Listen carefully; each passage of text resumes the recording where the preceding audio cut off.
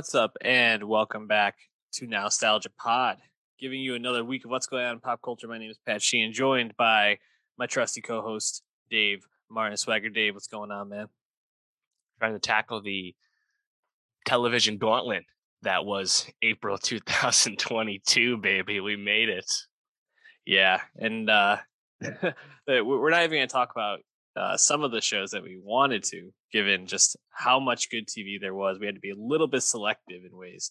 But yeah, this past week has been a lot of catch up. We're going to be talking even more TV next week, but just a lot of good stuff out. And, you know, I saw someone today posted a list of all the shows that they were trying to catch up on. They were like, Pachinko, Tokyo Vice, Barry, Better Call Saul, like on and Atlanta. on. I was like, yeah, and I was like, man, it's not even like halfway through the year. Like, what a banner year for TV this has been so far. I feel like summer's not going to be too bad.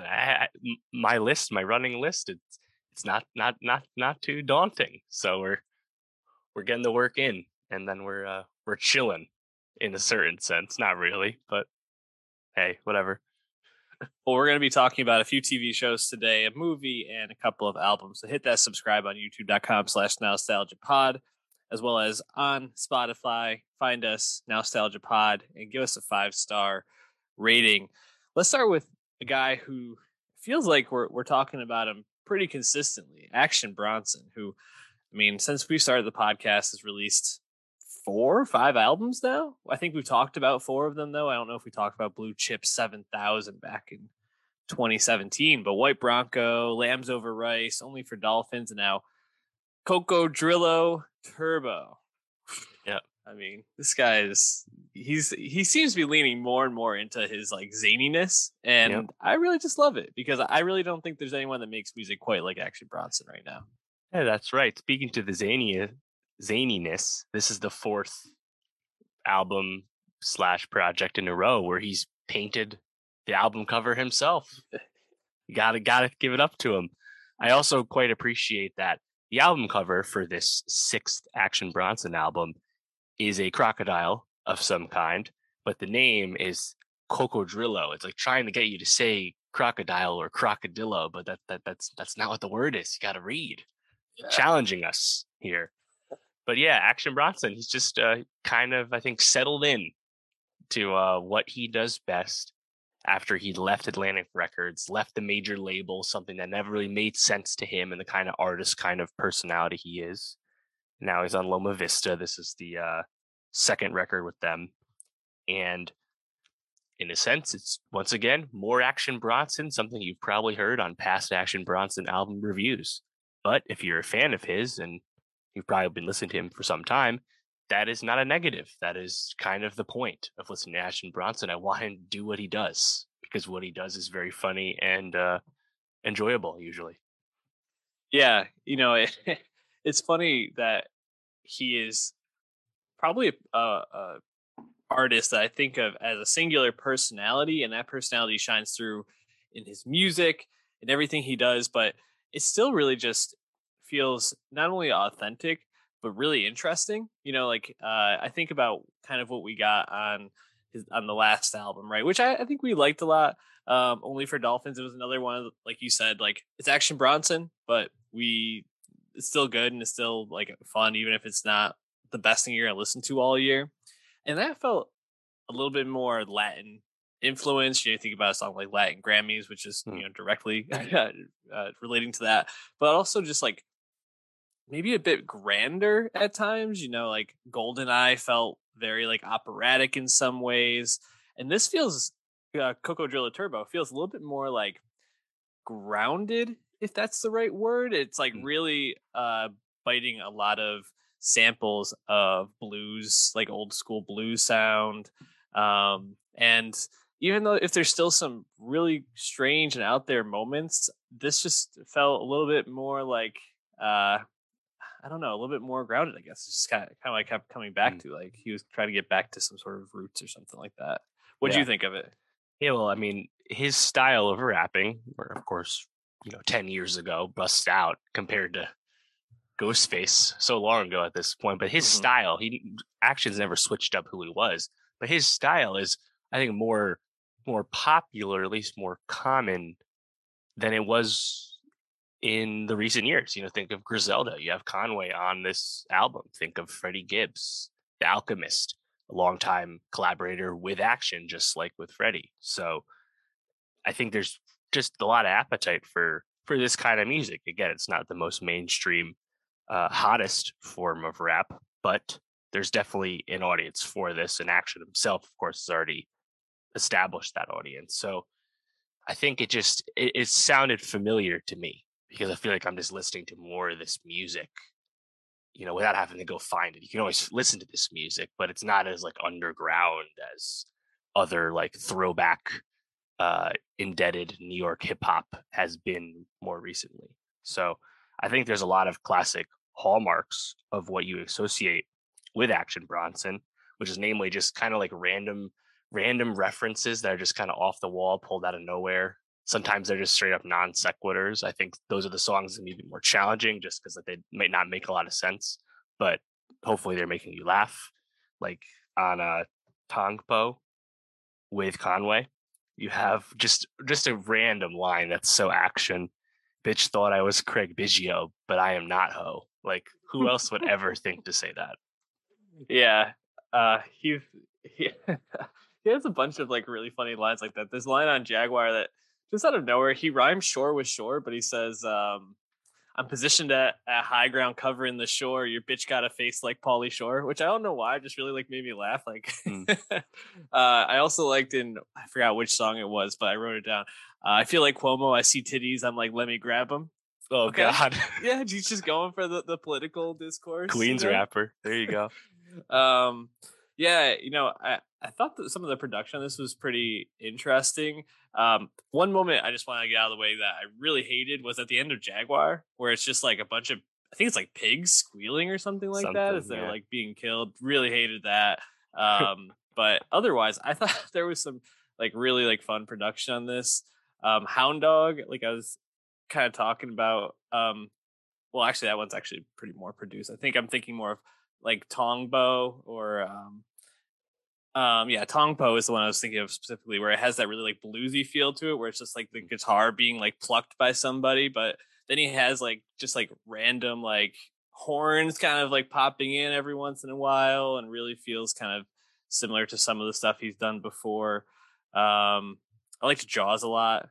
I think that's one of my favorites off this. It's a little bit more toned down, but it has that like 70s feel that you kind of feel in a lot of his songs. So Sure. I don't know. There's a lot of stuff to like on here. Totally. I had a line I really liked on Jaguar as well. God damn, bro, you looking like a bison.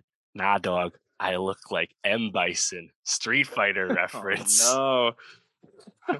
Also on I thought Estaciones was really funny, where you have Hologram like dropping in to do his feature, and then Action just cuts him off and starts rhyming and rapping right off the last bar. And then he completely apologizes for cutting off Hologram, and Hologram restarts his feature. I thought that was like really funny. Obviously it's staged and intentional, but like I thought that was really funny.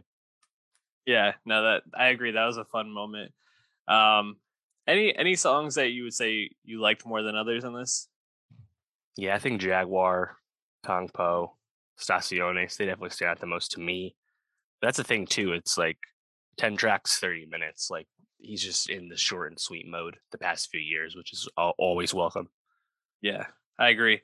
I think a song I liked a lot, and I don't know if it's my favorite, but just like the overall vibe to it was Zambezi with Rock Marciano. Yeah, I think there you they go. like play off each other well, and it's just such like a like slow churning, like don't and they just both sound really great over it. So yeah, there's a lot to like on here. Again, this isn't an album that I think will blow anyone away, but if you like what Action does, like you're gonna like this. Real quick for you, out of the four we have talked about, White Bronco, Lamb Over Rice, Only for Dolphins, and now Cocodrillo Turbo, Yeah. which one would you say is your favorite? It's a great question. It's either uh this one or Only for Dolphins. I thought White Bronco was the weakest of the group. And this is including Blue Chip 7000 as well. I think White Bronco Action seemed a little like aimless at times, where it just kind of like just putting words together almost, which he can still do convincingly, but just I don't know, he didn't seem as inspired. But these past two albums, they seem like he's kind of back on his shit, which makes sense because he seems to be very happy with his life right now. He's lost some weight, seems to be in good spirits. So I think these two albums are probably the closest and best thing he's done since his really early work. Yeah, I would agree. I think it's probably only for Dolphins for me, but this one is definitely up there. It'll be interesting to listen to this back later on in the year and see where it hits for me. But we'll be adding one of these songs to our Nostalgia Best of 2022. Let's keep it moving to someone else that we haven't heard from in a year or so. I guess 2 years now. 2020, I think, was the last time Kalani dropped an album with It Was Good Until It Wasn't, which I don't know if it was on either of our top albums of the year, but I know that Grieving made it on to at least my honorable mentions, if not my top 10 from that year. A song with James Blake that I really love. Listened to again today, listened to a decent amount. It's on one of my favorite playlists I have. It's always great. And Kalani just feels like an artist that's been consistently interesting and like part of like the consciousness, but maybe not like leveling up in the way that I had expected her to. But every time she does pop up, I'm like, oh yeah, she's really, really great. Where does she sit kind of in your like sphere of female artists right now? That's a great question. Blue Water Road is her third album, but she also has 3 mixtapes. So it's really her 6th, official release. And she's only just turned 27. So she's really been popping since she was a teenager. It's been a long time, almost 10 years. So there's a lot to go on. But in that sense, she kind of predates like the modern like female R&B wave that we have right now. And I don't necessarily always think of her when I think of the current like female R&B wave. But she's right up there. She should be right up there because I think she has the versatility and variety in her catalog to this point that not all of her contemporaries have. When that's including male R&B singers as well. And I think that's what's so appealing about Kalani is that she can really switch it up and go in different directions. And that's what's so appealing. So I definitely think she's one of the best. And it's interesting to note that most of her like chart success, most of her hits or platinum certifications, that was all early part of her career, to be honest, around like the first album, 2017. More recently, she's kind of slowed it down a little bit more, gotten more artistic, gotten more personal, and it hasn't been as successful on the charts, even if she's still having like big first week sales and stuff. So it's kind of interesting to see how she kind of goes up and down and moves as she really seems to make the kind of music she wants to make because there's quite a bit of range already. Yeah, I think that range is displayed fairly well on this album.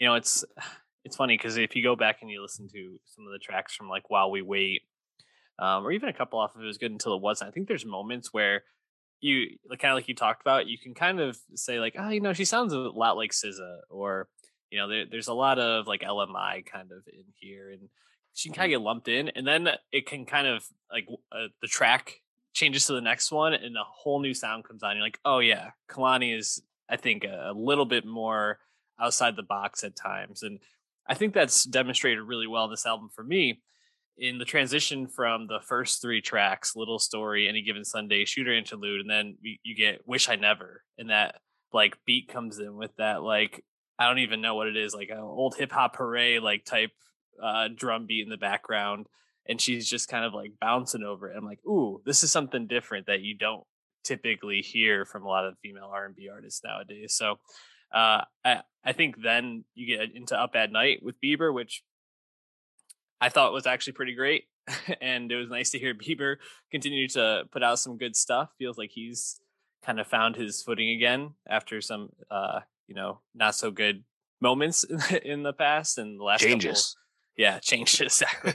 But I think overall my takeaway from Blue Water Road was just Kalani remains interesting. She remains an R&B, female pop artist who's just pushing boundaries, but still kind of comfortable with who she is, which is nice. How'd you feel about it? Yeah, I liked it quite a bit. I think there's the range is on this very album, and you have great examples of, I think, various eras sounds Mm. in the Kalani catalog to this point. Uh, Any Given Sunday, track 2, featuring Blast. Man, that one is very reminiscent of her debut single "Fuck With You," FWU. Like, Mm. Kalani not afraid to mix in some hip hop flows, repping the Bay there. On top of that, it I think "Wish I Never" is kind of along the same lines, because that up tempo drum line is very reminiscent of hip hop, and that's because it's actually a sample from Slick Rick's Children's Story, one of the classic golden age rap songs. And I think she just has like an amazing line in that. It's like, call me daddy for all your bitches in the lobby, in front of all your bitches in the lobby, however she says it. It's like, I think Wow. Wish I Never and Any Given Sunday, as well as Up at Night, which you mentioned with Bieber, that's just like a kind of a perfect encapsulation of like what's what Kalani used to do, but it also kind of makes sense in what she's doing now, because she can mix it in with songs later on the track list, like Melt, Mm. which are much more traditional, slower R&B tracks. So I'm always going to gravitate toward these more upbeat songs, but it's really great on my end to hear that she's still got these in her, because I think these Yeah. are some of her best tracks. Yeah, I completely agree with you. And another track I'd kind of put in that same mold for me of the songs that blew me away, at least in terms of production, was Alter. I think some of the Mm. delivery on that and the singing is a lot more traditional sounding R&B, but some of that production is almost kind of like beach housey in a sense, and it has that like moment where it breaks into the chorus, and that chorus is just so sticky. She just sings it in such a beautiful way. It's really, really impressive. And on top of those tracks you mentioned, and then a couple at the end there. I was a little disappointed with Wondering Wandering. You get Thundercat on that, and Mm. I think I kind of Yeah, expected that to pop a little bit more. But I think start to finish, this was a really great listen, and Kalani's just really nice to have in our lives. Like she's someone that totally, whenever we have to listen to her, I'm like, oh, nice Kalani album. Never disappointed with it. totally.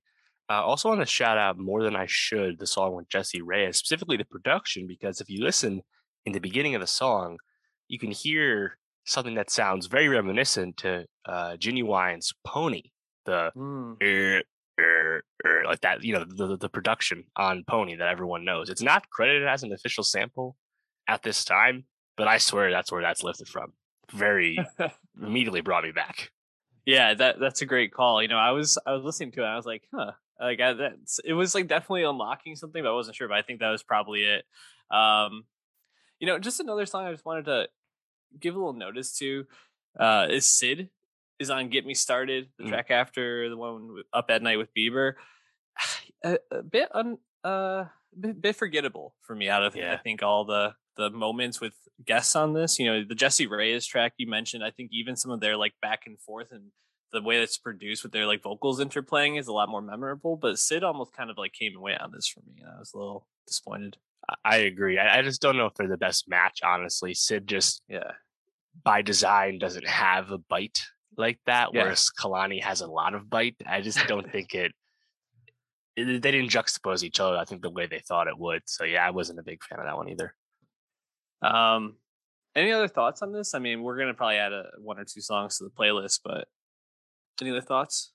No, I think it's quite good. I hope Kalani continues to stay mainstream. This is another Atlantic release. She's still, and hopefully this gets more promo than her last record did, where she had kind of some back and forth with the label over the release timing and stuff like that. But I mean, if we recall, like, due to all her connections and all that, Kalani's had some big features recently on some great tracks. They look no further than the Charlie Puth joint, the Cardi song, Heebie Jeebies with Amine, Playing With Me with Kyle. Like, she's got some big features. Of course, the Suicide Squad song is a monster track. Like, I'm looking forward to hearing more of her on other people's music too, because she's also proven that she's a great guest. Yeah, absolutely. Kalani's fantastic. Go check her out. The songs we had from her album onto our Nostalgia Best of 2022 playlist on Spotify. Let's move from music to TV, where The Offer dropped its first three episodes. We're going to be talking about the first two today. As we mentioned, there's a lot of TV to get to this week, and they were trying to stay on top of, so we weren't able to watch all three of these. But Paramount Plus. I think you kind of get the gist from at least the first one or two of what this show is going to be like. The Offer detailing the making of a movie I think some people have heard of, The Godfather from 1972. What's that? Yeah, right. I actually was watching The Godfather this weekend because Paramount was just playing it over and over because this was going on. And man, it really does suck you in. It is such a rewatchable movie from any point. I think the point I tuned in on was Michael at the restaurant when he kills. Yes. Yeah, and it just Sollozzo and McCluskey. Yeah, just such a tense moment, and then like everything after that, it's like, oh yeah, this scene's coming up. I'll just stick around for the next 20 minutes. Oh yeah, this scene's coming. There goes 3 hours. Yeah, exactly. You don't talk to a guy like Mo Green like that. Oh man, such great delivery. Love that line. Anyways, this mini series is being created by Michael Tolkien, and it's starring Miles Teller, Matthew Good, Juno Temple, Dan Fogler, a couple other people. Colin Hanks might be a name people recognize from this, but I kind of expect a little bit more. I've only seen the first episode. Dave's seen the first two. I kind of expect a little bit more from this. I think you have such a great idea, right? The making of this movie that has so much drama around it, so many different aspects. You have so many stars around it, so many big names. And obviously they try to work in some nods to the actual film. But something about it just was falling a little bit flat for me in the first episode. And I was a little bit not totally taken by it. You've seen two. I'm wondering if maybe it's a little different after the first episode, but I wasn't as captured by this as I expected to be. How was your experience watching? Yeah, I agree. This is a major letdown for me for a few reasons. Also, this series is going to be 10 episodes, which just immediately feels way too long and padded out and unsatisfying. Don't know if I'm going to make it through those. But the problem, the reason The Offer is so disappointing is because, as you said, the appeal of this subject of this series is so strong. The making of The Godfather is so famous for how troubled it was and how close this movie was to being shut down, and Coppola being fired, and Robert Evans, this huge personality as the head of Paramount at the time. Like, there's so much, and of course the little real life mafia's involvement on the periphery. Like, there's so much real life interesting drama here that's been well documented in academia to this point.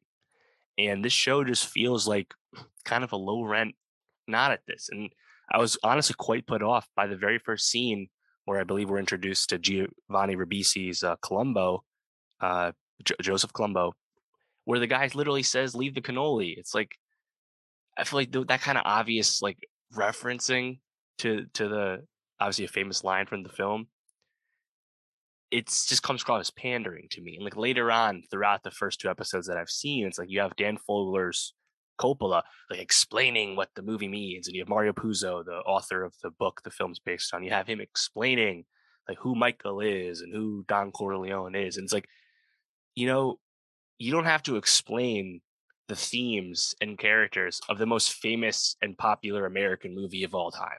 People love this movie. People know the shit out of this movie. Don't treat them like fucking kindergartners. I don't know who this show is for, because it's going to piss off people that really know their shit. And I don't know if it's engaging enough for more casual fans beyond being like, oh, I know who that is. Like there's no depth here. And it's honestly really disappointing. Yeah, I agree with what you're saying about who is this really for, because I think, like you said, there were some moments and some nods to things with The Godfather that just felt like so half baked and maybe not as like sly as they thought it would be.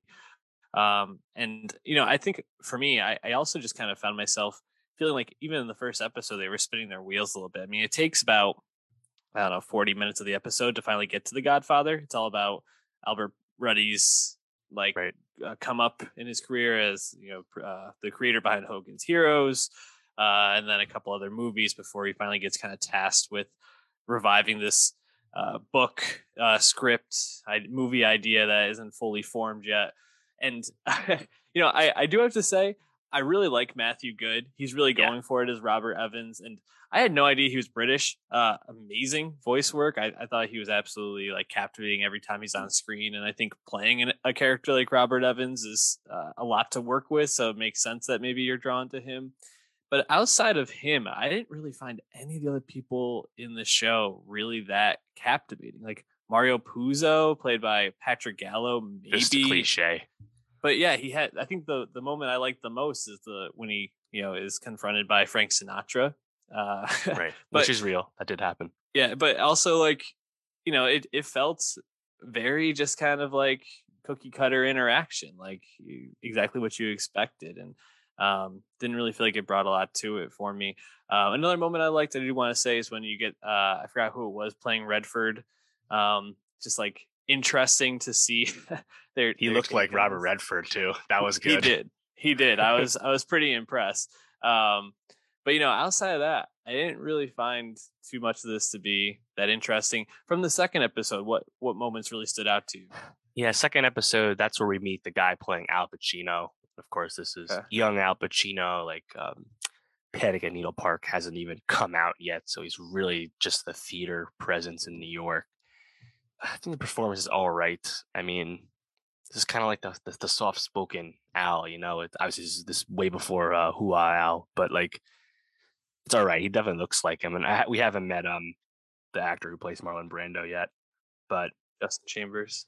Yeah, but episode 2 is just kind of more of the same. Like we're taking our time here, and like it's weird to feel like this show would spin its wheels about anything because there's such true drama in the reality of what happened, and we're just not getting it. Like I think Miles Teller's like voice accent he's putting on it is all right, but the performance itself, he's just kind of like sleepwalking here as Al Ruddy.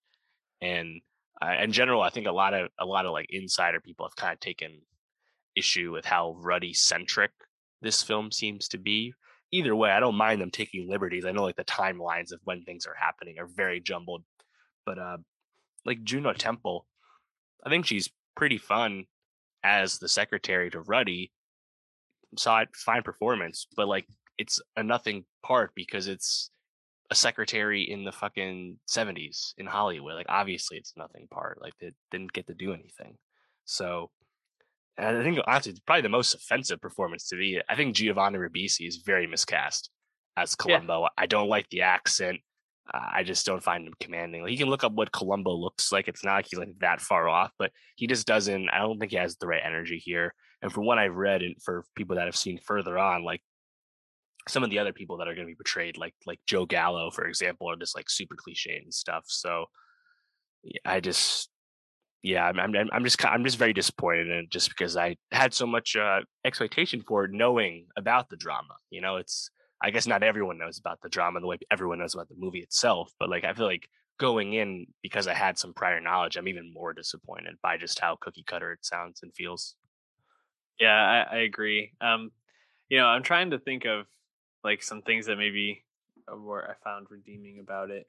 I thought it was pretty funny, the scene where Ruddy has to go in and pitch why they should make The Godfather, how he's going to do it, and he's like, I'm going to make like a icy blue nightmare of your life or something like that, and everybody like loved it. I thought that was pretty funny and just like this absurd but probably fairly accurate way of like how some of these things got done back then, and probably still do at times. Right. Like, just like this one line pitch can make such a difference. Who plays Ruddy's girlfriend? I'm forgetting, but I don't remember. Yeah, but she feels like every time she's on screen, she's like the owner of a hotel, and Teller ends up hooking up with her like right away. She feels like she should get to do more, but she's just kind of like the sidekick to Teller. And yeah, I think that's another difficult part of this, right? There's so many like people to follow and things to kind of keep track of, and I don't know if the show does a great job of like investing you enough to like keep track of who all these people are outside of the guys that you obviously know already. So this might not be one that I want to come back to. How are you feeling about it? Yeah, I agree. In terms of like things I like, just kind of like minor things. Like I feel like Michael Rispoli, who's been in tons of things. We know him recently from Rudy Pipolo on The Deuce. He's cast as Tommy Lucchese. He's like, yeah, a very convincing mobster. Nice job there. I liked when we get first introduced to Francis Ford Coppola. You see in the background, completely unsaid, you actually see like George Lucas chilling there in the back of the office. It looks just like young George Lucas with the glasses and the hair. I was like, oh, nice touch there. If you know, you know, kind of thing. Yeah. But like, I just feel like dramatically, and like the screenwriting is it's just so rote. It's so basic. It's very, very disappointing. Honestly, at this point, I'm just invested in the film that's being developed around this subject that was announced about a year and a half ago, called Francis and the Godfather, from Barry Levinson, with Jake Gyllenhaal playing Robert Evans and Oscar Isaac playing Francis Ford Coppola. Please make that. Yeah, I think with that talent, you're obviously going to want to watch that one over this. But Paramount Plus wanted to get it out there. Don't blame them at all. Any last thoughts? I mean, I'm ready to move on to something a little different. I'm out. I would just say watch The Godfather again instead.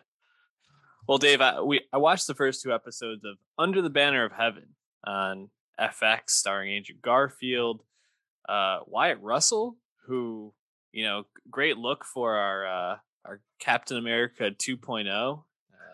What was his name in that show again? I was just gonna say, fuck, I don't remember the name. Yeah, I don't remember what they called him. Patriot? No. Oh man. Breaks bad. Valentino shows up at the end. We know who he is. We just forget the name. His name was John Walker. I just don't remember what the superhero name was. U.S. Agent? Is that his name? Hold on, I'm gonna look it up as we go. Really bad start to the segment. But yeah, I mean, a couple of other things that you've seen him in recently. He was just called Captain America, but yeah, U.S. Agent was who he was by the end when he's recruited by,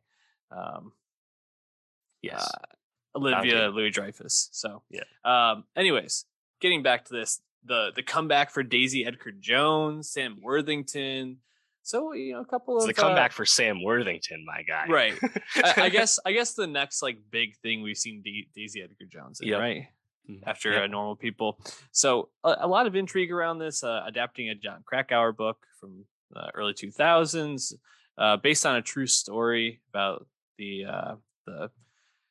juxtaposition of the rising, or I don't know if that's the right word, the growth of Latter-day Saints religion, and then this murder from, I believe it was late 90s. So 80s, 84. Sorry, 80s. Sorry. So a lot of there's a lot going on here. I think maybe the place to start is like, you don't get Andrew Garfield on TV too much. How did you feel about him in these first 2 episodes? Did you like his performance? How were you feeling about it? Yeah, I quite enjoyed Andrew Garfield in Under the Banner of Heaven to this point. I think he's a very convincing detective character, sure, but I think he's very convincing for this specific character, which I believe is just a fictional character for the sake of the story, not from the actual real life. This detective character, Garfield's great at this because he brings like the humanity that he always wears on his sleeve in all of his roles as an actor. He brings that to this character so perfectly because that's who this character is. This is a character who's very devout in his Mormon faith and his personal beliefs, and shows his true feelings when he's doing his job as an investigator, as a detective. And I think Garfield's a perfect fit for this kind of character, this kind of role. And I really love that they cast Gil Birmingham as his partner, the more grizzled, non-believer, non-Mormon detective. Of course, Gil Birmingham, everyone knows him from many supporting roles like in Hell or High Water and Yellowstone. I think this is a great look for him. Great, and they have great chemistry for the first 2 episodes. But yeah, I think Garfield doing TV, leading role, I think he's perfectly cast for this kind of story, which, I think kind of gives you a lot of the things you probably associate with these kind of like true crime miniseries, which is kind of the True Detective, the vibe, right? Right. We have we have cult status and fundamentalist religious groups. Check. We have Yeah. crisis of faith between the detective. Check. Like it's all the things. Starring movie stars. It has all the things we associate with True Detective and the appeal of that as a series, as a true crime series. This one just so happens to be based off real events from a John Krakauer book. John Krakauer, the author of Into the Wild and Into Thin Air. This is probably his third of his three big works. So I think it's a very appealing miniseries, and I think just having this kind of examination of the Mormon faith and the relationship with more fundamentalist groups, I think is obviously always prescient. But the fact that we're getting this tackled by Dustin Lance Black, someone raised Mormon, who also happens to be an Oscar-winning screenwriter, like there's just a lot of pedigree going on here. Yeah, I agree. I think Garfield is really good. I think what's tough is sitting with these characters who I may not totally align with their their perspectives on things. LDS ideology may not be the best fit for me, and it's funny because I feel like Garfield the whole time. Like if you're watching on YouTube.com, the picture I have in the background, he's looking so distressed, or the picture that Dave has is the cover, and he's like rubbing his hands on his forehead because he's so stressed out. And that's just him like these first two episodes. He's just so stressed this whole time. I'm like, damn, this guy really is going through it. I mean, given he witnesses and is investigating a grisly murder of a woman and a young child. So understandable that he might be feeling this way. But yeah, the way everything is kind of funneled through this lens of LDS really can be just like a turn off to me at points. But I agree. I think it's still really interesting, and I think one of the most interesting aspects of the LDS aspect of it is how they're juxtaposing him, who is very devout, but not, I wouldn't say fully extremist, with these people who are like Right. overly devout, extreme LDS, like very rigid Fundamentalist. thinking. Yes, exactly. And how they perceive these things, and he's like, "Oh, I can't even get to the level of like what they consider a devout Yeah. person in this." So I think Right. that's pretty interesting to examine.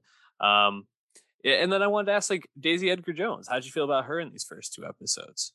Yeah, well, I think she's good. That the problem, of course, is that we have to experience her character only via flashbacks because she's the one who gets Yes. killed. So, in a sense, it's a bit of like the fridging dead girl detective thing that we know. But I think there's enough going on here that we go beyond that kind of trope, and it's kind of just all the flashback before we're gonna get Daisy Edgar Jones, and I feel like we kind of know a lot of these beats. I'm curious to see what else comes up in the subsequent 5 episodes we haven't seen yet, just because I feel like we kind of already know it's like what why she pissed off certain people in the family and why that probably drove the crazy people to kill her. Um, what else is there to glean from this character already? I'm actually kind of curious if there's enough meat on that bone. But Jones is Edgar Jones is good in it, and obviously a big fan of hers. This part of her early career. Um, I think that's another interesting aspect with the show too. Is we have three timelines. You have obviously the present day timeline with Garfield. You have all the flashbacks with the family, learning more about them, and I think that's important context, especially the way it's kind of being told. But the third timeline is probably the biggest challenge, which is seems very unnecessary, which is basically like a complete throwback timeline to the origins of Mormons and the Latter Day Church of Latter Day Saints, with following around Joseph Smith, the founder of the religion. Like it also doesn't seem to add anything to the series through 2 episodes. I really don't know why we have that timeline at all, but I do like the past timeline with Daisy Edgar Jones, even if it can be a bit of a tough hang to be within this like brand of Mormonism that's very sexist. Yeah, I think that's I think that is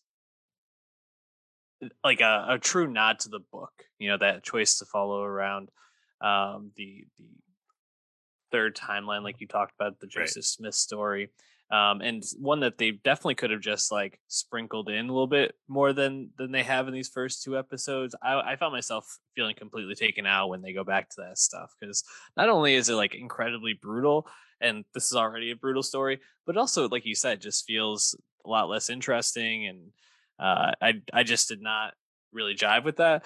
But yeah, I think they were probably trying to rope in a lot of what Krakauer wrote as he's kind of comparing these Yeah, two perhaps. stories. You know, there, like we mentioned, there's a bunch of other people kind of as these supporting characters: Sam Worthington, Wyatt Russell, the guy who plays the husband Alan, Billy Howie gets a lot of time in these first two episodes. Who stood out to you the most so far? Right. And Rory Culkin as well, the youngest Culkin Yes. brother.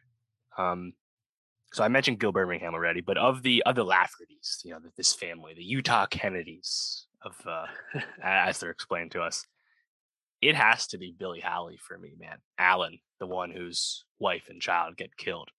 Because in those confessional scenes where he's just talking on the bench in the station to Garfield, that dude was like Michael Shannon in those scenes. I don't know Yeah. if you noticed that, but he sounded and had the mannerisms of Michael Shannon, which is a big compliment, obviously. I thought he was awesome in that. Billy Howley, he's been around. He was in Outlaw King, which of course was the most recent movie from David Mackenzie, who directed the first two episodes of this series.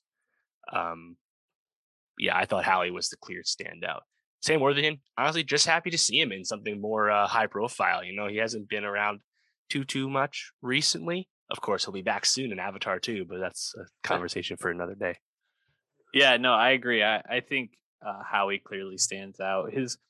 Like you mentioned, his mannerisms are so perfect, and like it really, just like they really capture you. They really grab you, and it feels very convincing the way he's kind of talking about all this stuff. I found all of that to be really great.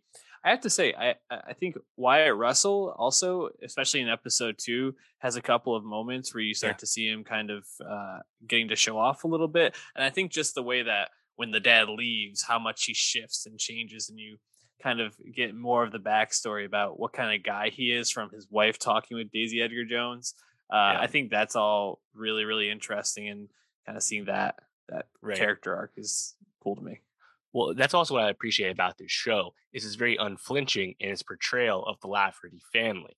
It's like, in a sense, there's an objective way to tell this story because we're at the center of a real life crime here. There's a true crime angle to this, but the show is unflinching in its portrayal of the issues with the Mormon faith, or at least fundamentalist aspects of the Mormon faith. And I appreciate that, again, like Dustin Lance Black knows a thing or two about that coming from that world, and he's bringing that to us as the showrunner here. But I really like how they're kind of just putting on blast and making you think that these people are clowns, these people are jokes, and they're frauds. And you even have like Garfield, Detective Pyre. He's basically like, he just kind of like shakes his head when he hears these like ridiculous, like crazy libertarian views of law and taxation and stuff. And it's like, I like how they just don't hold anything back. They just kind of blast these people. Yeah, no, I appreciate that too. Yeah, it's definitely a show that has caught my interest. I'm looking forward to working my way through this. I think it's only like 6 episodes or something like that. Yeah, I So think it's 7. So there's seven. 5 more. So probably in a few more weeks we'll be checking FX back on on Hulu. it. But give us your thoughts. Drop them below in a comment on what you think so far about Under the Banner of Heaven.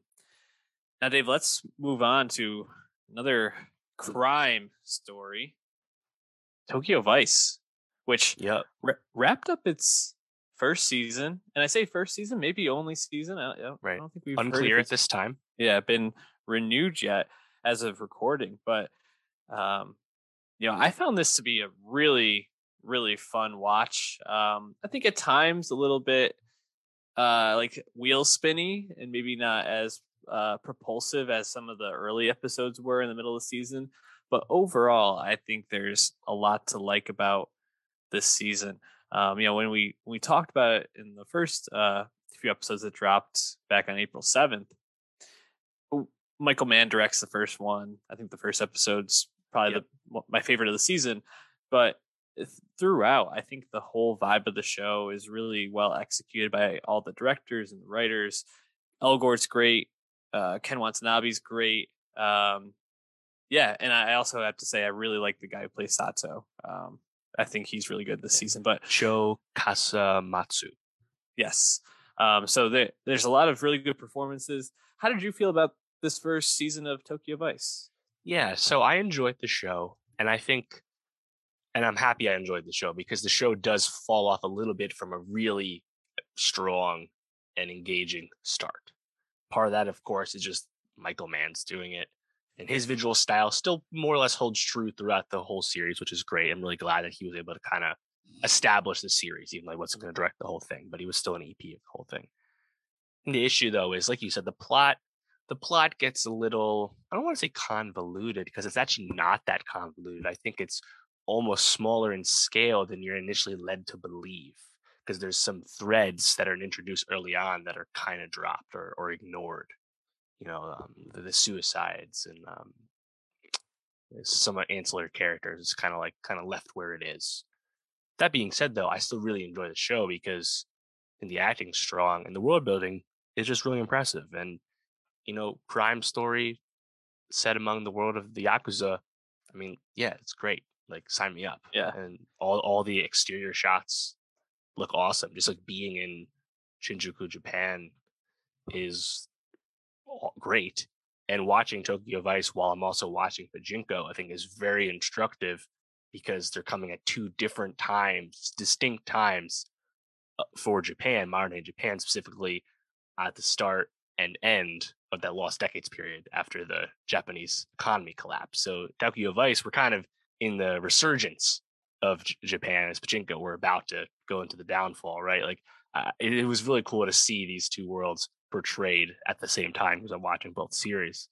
But I mean, even though the plot isn't super engaging, I don't know. Like I feel like we kind of get set in our ways kind of early with Jake, with Sato, with Katagiri. Like that's still okay because I enjoy all the performances. Elgort did not get in the way with this. I think he did a really good job. Thoughts about Elgort's side, like I think he did a good job, and I still enjoyed my time with the show, even though it probably left me a little wanting in the plot perspective by the end. Yeah, and I was kind of surprised to see where the show ended up for this season, especially without a second season definitely coming. I felt like there was a lot not told and a lot of lack of resolution. And it was funny because when we were going to record today, I watched this past, I think, Thursday or Friday, and I was like, man, when is this last episode dropping? Because there's got to be another one, right? There's got to be more conclusion to this. Yeah, it kind of left me in a tough spot. Especially in this final episode, you have Sato, potentially being killed. Although I think we see him in the flashback at the beginning of the season, so I think we know he doesn't die. I don't know. Oh, I didn't even think of that. That's a good point. You have Rachel Keller's character with like the most obvious, like, oh, you're about to be played, like, what are you doing, like, of all time. We knew all that cash was getting taken the moment we saw it in the cupboard. God, so, but like the way you did it, you're like, you're so savvy, and then this is how you like lose this. Like, what are you doing? Yeah, and then you also have Elgort just kind of on the out and out. It felt like the end of Empire Strikes Back. Watanabe's looking over his back, but it's the first season. Like, right, these like good guys don't get any wins here. Yeah, I don't know. Yeah, I mean, Ishida still there. Mm-hmm. Tozawa, Tozawa still actually stronger than ever. It's like you're very much like it's a period, but not the end of the story. And I would like to see more, just because I think just being in this world and having a strong presence like Ken Watanabe to like ground everything, and he does such a good job of kind of introducing Jake and introducing the audience to like the rules of the world and how what the police chooses to investigate versus leave alone, or at least not overtly penalize. Like learning all about the rhythms of the underground of Tokyo in the 90s, late 90s. It's very great. And I would just like to spend more time on it maybe once we advance to a different thread here, you know? Um, I think it's interesting to note that on the day of the finale coming out, you had a uh, piece come out in the Hollywood Reporter where a lot of people were kind of questioning the veracity of Jake Adelstein's memoir, and kind of at the very least explain that Jake Adelstein seems to be the kind of guy who will embellish things. At the same time, though, I don't think that really should affect the show at all because the show is taking plenty of liberties because it's a show. It's going to fictionalize things. So I really actually don't care too much about that. I really hope that they give this more room to go because I think the Sato character was a really rewarding one to be with, probably the best character of the series. Oh yeah. And maybe if we were spending perhaps a little less time with Sam, with Rachel Keller, and the club, I think that would probably benefit the show overall. But I definitely feel out of the three, I guess there's four main characters. Out of the four main characters, uh, Rachel, Sam's storyline is definitely the storyline I found myself least interested in.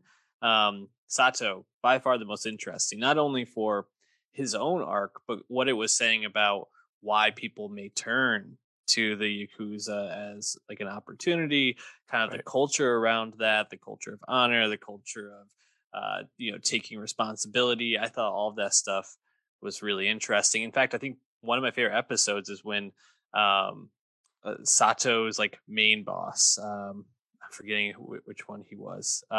Ishida. Yes. When Ishida sniffs out who like the rat is, and it's Sato's like supervisor, like Yeah, the guy who mentor. brought him in, his father Yeah, figure, more basically. and that like standoff on top of that roof, I thought was really really tense and just one of my favorite moments. And the way that he sacrifices himself to not make Sato make this horrible choice that he had to make was really, really, just really like captivating. Um, and then when it comes to Jake, I think the thing I liked most about Jake, outside of some of the stuff with him and Ken Watanabe, I think it's just him exploring the city. Him just going around Tokyo, going to nightclubs, like going to the batting cages with his friends, like having drinks and dinner with people. Like I found all that to be a lot more interesting, like that world building you talked about, than a lot of the like chasing stories and stuff like that. So I don't know. Right. I was just so much more taken by the actual like cultural aspect of it than I think some of the storytelling by the end. And that's why I think there's interesting potential for a second season because like Miyamoto's dead.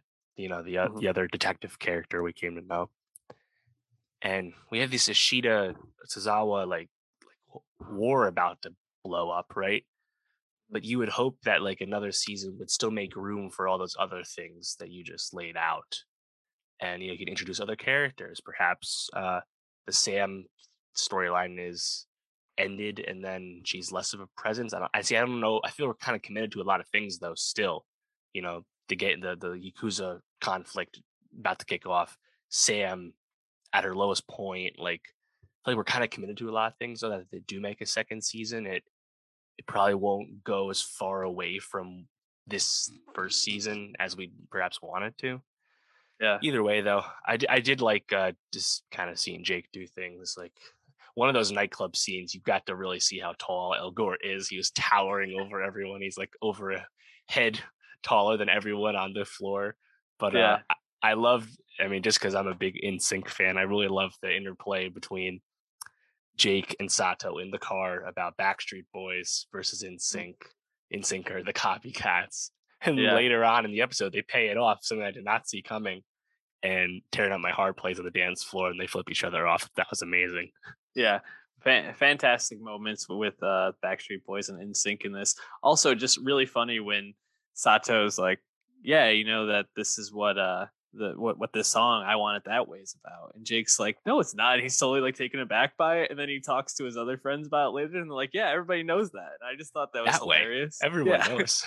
that way. Come on, everyone knows it. Hilarious, just great payoff. Any other like episodes, moments that you really liked? Hmm. I thought episode 6 was cool just for kind of classic like crime storytelling where you get to see this council, this like Mhm. Yakuza like higher up council, all these other figures we Yeah. don't know. Love seeing that. I mean, no matter what, like if it's the Casa Nostra mafia meeting, show it to me. Anytime you can see that, it's awesome. Yeah, I think I think really the early stuff is honestly the best, where you just kind of sitting in the noir of it all, just kind of getting drenched in this world. And then once the later episodes, it's just a ton of plot, and it's not as interesting as the early stuff. Yeah, I completely agree. I loved that scene with like the council and Tozawa having to like get down his knees and beg to Yoshida about it, or yeah, Right. Yoshida, or Ishida. Sorry. The last moment I just kind of wanted to highlight, or I guess relationship, was Jake and his supervisor, Emmy, who Yes. I was standing them by the end. Like, get Rachel Keller out of here, Sam out of here. I just wanted to see Jake and Emmy get together. They had some real connection there. I felt really great stuff. Yeah, I think in a second season, you definitely want to have more Emmy, more of Rinko Kikuchi, just because that's another interesting character, that another parallel to Pachinko, a Zanichi, a Korean person in Japan, living in Japan full time, and what that's like. You have a Pachinko moment where there's like the power of language, where the person they're trying to interview and talk to realizes that she's Korean, and like kind of lets his guard down a little bit. I think there's a lot of room for her to be a bigger presence, and just in general, there's more room, I think, for just kind of like the awesome like newsroom beats. There's a lot of drama in the old school classic traditional newsroom that Yeah. would be of this time, and we kind of get away from that again because we get really stuck down all these plot threads with Jake. But the core foundation here is still really appealing. I do think if there is a second season, which I really hope there is, I think you're going to get a little bit more of the like procedural newsroom stuff, like a very like spotlight feel, because Mm. the story that ultimately Jake break, or the real life Adelstein breaks, is about these yakuza higher ups basically getting these like kidney transplants or something like that, Yeah, or these they get to organ cut the line transplants at and get UCLA by being donors. right, cut the line and get kidney transplants in the U.S. after making big donations to like the hospital and like the hospital system. And this was all set up by having an agreement with the FBI to turn some information about like the financial dealings of the Yakuza. And Yeah. apparently the evidence they did turn didn't amount to much. And Jake Adelstein in real life actually was able to kind of expose this, Yeah. which, yeah, cutting the line for for these types, pisses off the common man. So it'd be interesting to see if we actually get that far, because Jake Adelstein did have a long career in Yeah. Japan. So I don't know if we're going to spend that much time with the show. Who knows? I do think they'd have to make some liberties to the timeline for sure. But I could see them maybe, especially because the way they were going about it this season was this very like gotcha moment where they were trying to expose this heroin that was being brought over on the plane, and the dirty cop kind of thwarts that plan. And then, obviously things turn bad for all the main characters outside of Tozawa. I wonder if the move is going to be like, to take these people down, we have to do things more like by the book, like actually like tell the story, build Hmm. it, not try to just get it in the paper quickly type of thing. So I could see that being the turn that they make, but I just wonder if that will be too far away from what the show has been in this first season, and if Right. that will be something people want to watch. So definitely interesting. I think I'd recommend this to a lot of people. I actually have recommended it to a few people to get caught up on. So check it out. But Dave, you mentioned before that Pachinko also wrapped up this past weekend. And it's funny because this was another show. It wrapped up, and I was like, "There's got to be another episode coming out, right? Like, there's got to be another like step to this." Pachinko is a show that we know we're getting the second season to, at least. So there's Yes. a lot more investment into this. So I'm looking forward to watching the second season, because gotta say, this first season, I thought it was a home run. I love so much about it. I love so much about the storytelling. Just Hmm. couldn't have been more impressed with it. How did you feel about season one of Pachinko? Yeah, I would say Pachinko season one, the best, if not one of the best shows of the year thus far. I think for me, it's this and Station 11 are my top two contenders at this point, Mm. 4 months through. I thought it was really impressive the entire time because it's such an awesome execution of vision with scope. It's such a large, grand scale story, and it really lands. It manages to juggle several timelines going back and forth throughout, and everything is paying off. All these emotional beats continue to hit, and it still finds a way to surprise you. You know, as you said, the way the series ends, it's like, well, there's a lot of meat on the bone. Well, where Solomon's at in the plot, right? Shit, Yeah. can't wait to see more of that. Yep. Damn, you know, Hansu. We've just scratched the surface of his story, his origins. Of course, amazing episode 7, which is completely creation of the show, not from the book, where we learn about basically how Hansu became who he is when we're introduced to him earlier in the series. I really can't help but be impressed with just the whole vision of the series, and I think Kogonada and Justin Chon as the co-directors of all 8 episodes just absolutely smash it. Like, I think it's really impressive show that just lands all these emotional beats with excellent acting. Like, it's everything works. Yeah, you know, Station 11 being one of those shows that ends in January of this year is so unfortunate because I kind of forgot that it came out this year. Yeah. This is definitely my number one, and episode 7, chapter 7, directed by Kogonada, is definitely my number one episode of TV this year, maybe rivaling a couple from Station 11. But like you talked about, just an absolute triumph. Not only visually, but the way that the story is told of it, and the last like 40 minutes are just so tense and so captivating. And you know, recreating the 1932 23 23, wow, even earlier, 1923 Kanto earthquake. Kanto earthquake, and just totally amazing storytelling, amazing visuals. Just if you're haven't watched the show, you should watch. But that episode, I think you could even just watch and appreciate on its own if you really wanted to. Right. You wouldn't understand some of the early stuff, but you could get enough of it to still enjoy the episode. Sure. But yeah, going back to the storytelling aspect, I mean, the way the timelines all intersected, I was so impressed that they pulled off like jumping back and forth that much. Usually to a show, that's a huge boundary to actually like making a coherent show that kind of pays off all this. But I found it all to be incredibly worthwhile, and I don't know if there's like a wasted scene in the show. Like everything had meaning, everything complements another part of the story and just grew out your understanding of these people so much more. And just really impressive. One of my favorite touches with how they juggle the various threads and timelines is that we'll often hear the last piece of dialogue, the last line from we'll actually hear like the first piece of dialogue from a brand new scene, but it'll be over the image of the last scene we just finished watching. And every time that individual piece of dialogue is applicable to the scene we just watched and the scene we're about to watch, and goes into this whole theme of like the power of language that is so central to Pachinko. Obvious note, of course, the subtitles for us non-Korean and Japanese speakers are color coded based on when they speak Japanese versus when they speak Korean. And it really hits home the meaning of the intentionality of when they switch what language they speak, again, for us non-speakers.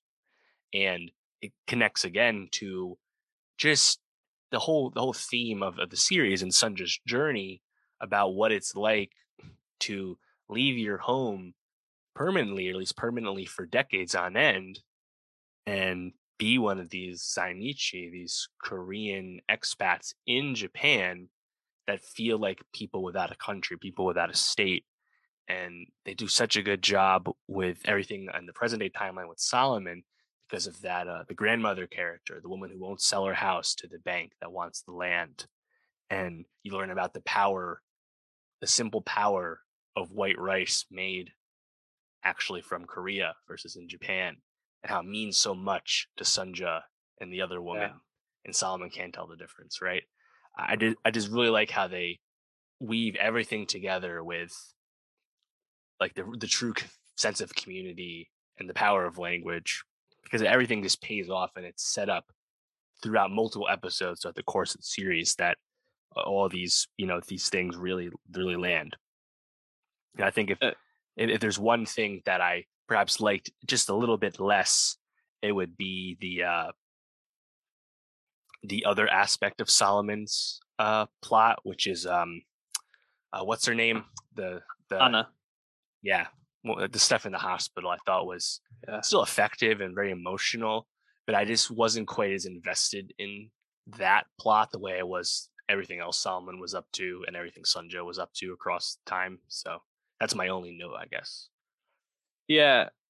Hana is a interesting character because she's kind of this almost like spectral character in Solomon's life, and kind of this, like, you don't really understand why she's in the show until about I think episode like 6, when you get that Right. flashback into like what she actually was to Solomon.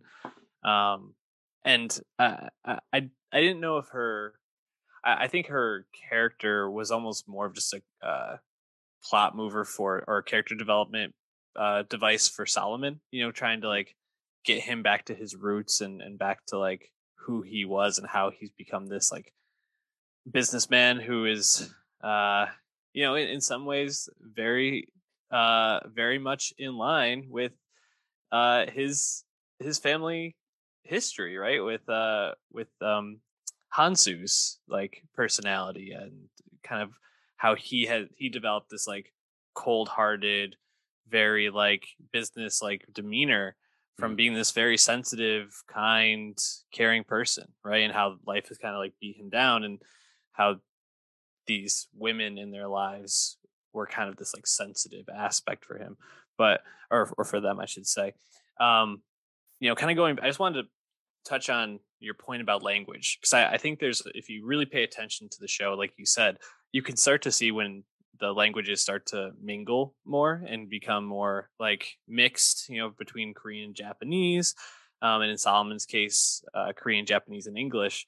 And you talked about like when they're switching between the use of those languages, and then some of the scenes later on, following Sunja, when she finally gets to Japan.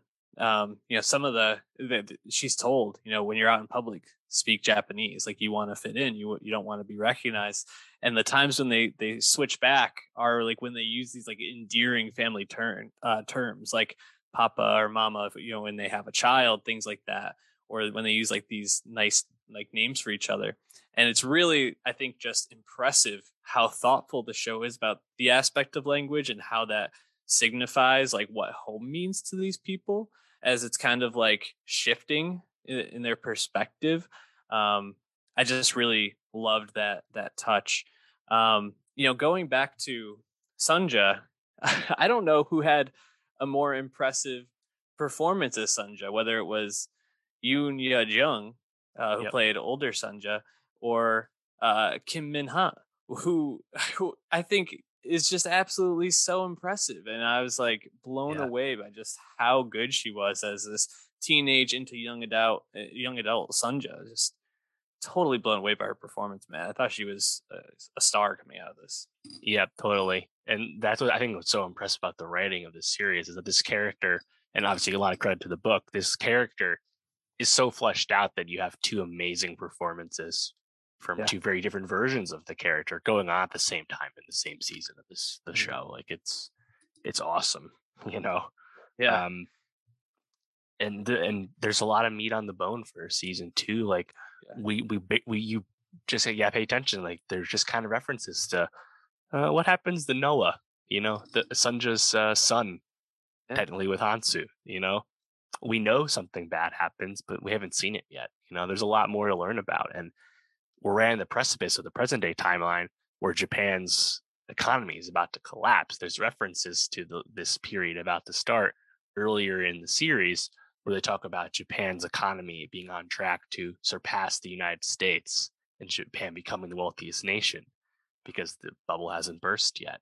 And we get some more further references to that, where the other character, like developer guy, speaks to Solomon about how the dominoes are about to fall. But we haven't seen that happen yet, right?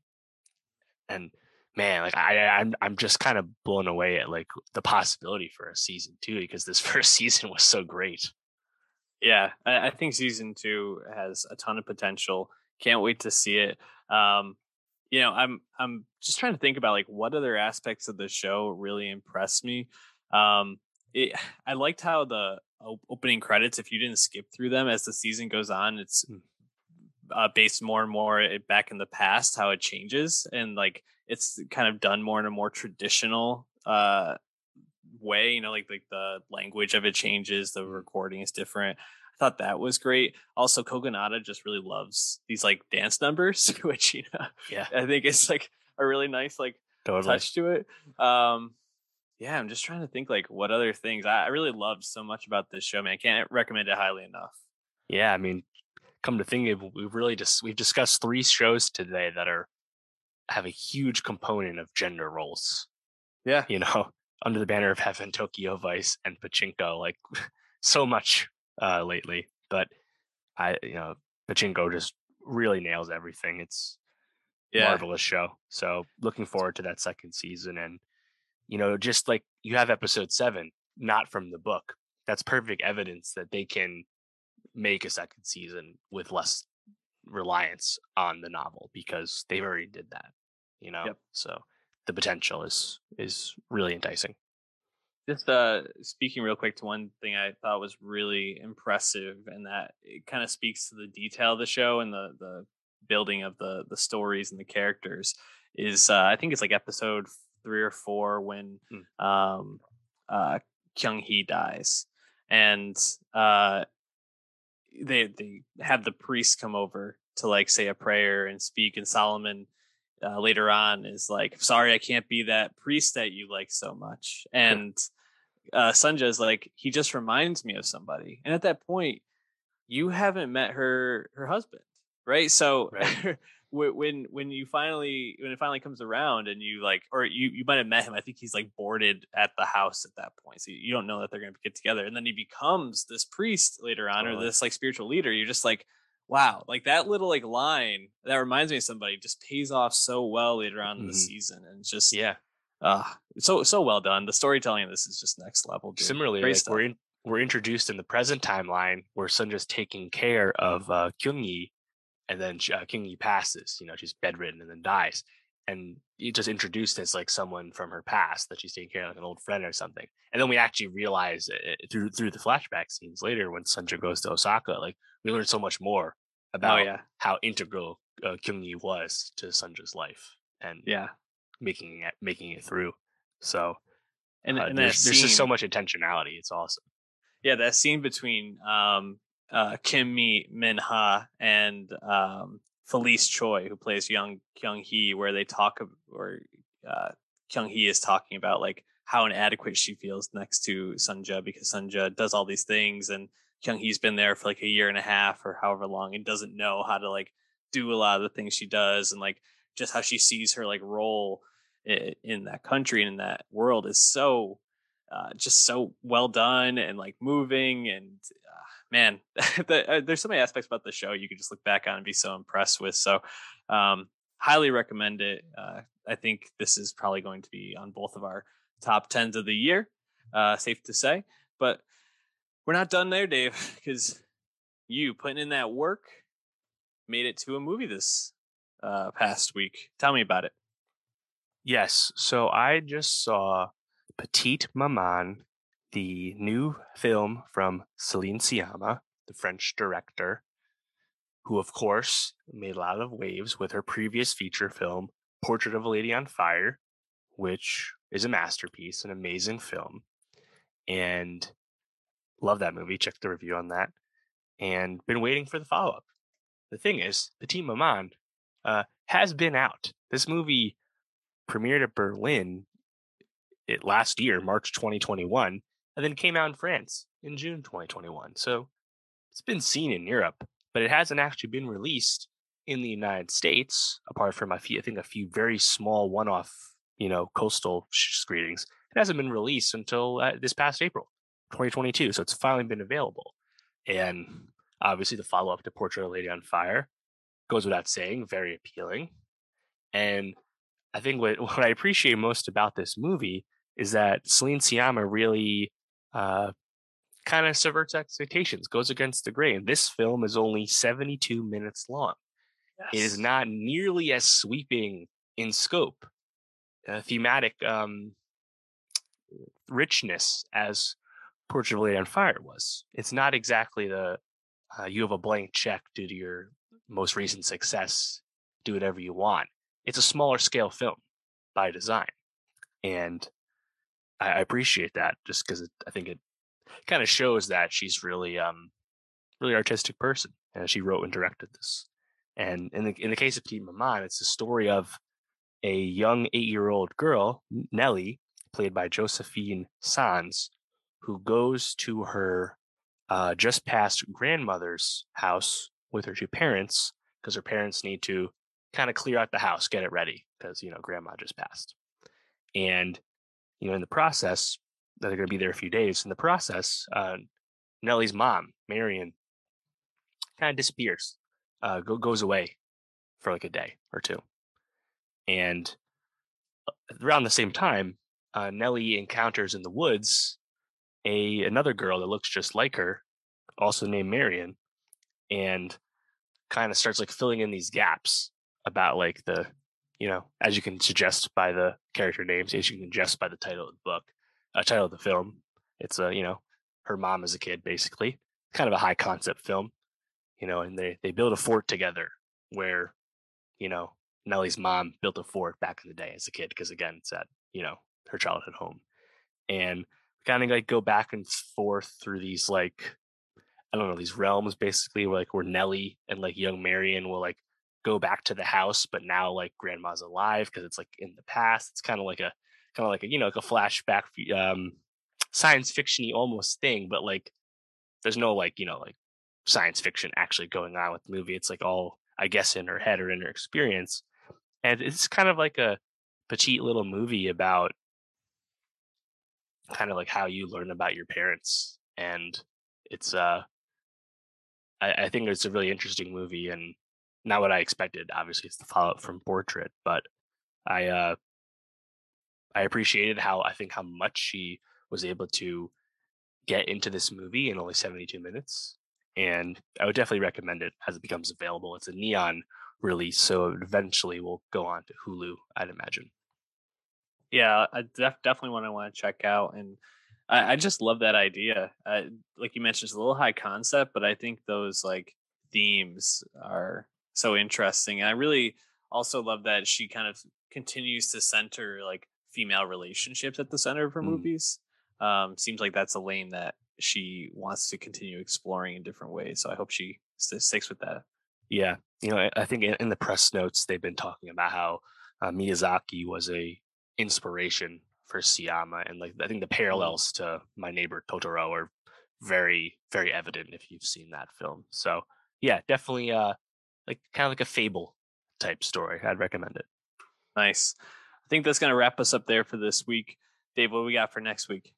Yeah, so next week, of course, Marvel Cinematic Universe wrapping up Moon Knight on Disney Plus. That's one thing, but back on the silver screen, first time since Spider-Man: No Way Home, Doctor Strange and the Multiverse of Madness coming out. Cameos and references galore to be expected. So we'll have a lot to discuss there, I'm sure. Also, Winning Time, season 1, ending on HBO. And then a quartet of anticipated new albums from Sharon Van Etten and Arcade Fire, Jack Harlow, and LMI. Very excited about all of those albums. We'll be talking about all that and more. Subscribe youtube.com/nostalgia pod and follow us on Spotify. Catch you next week.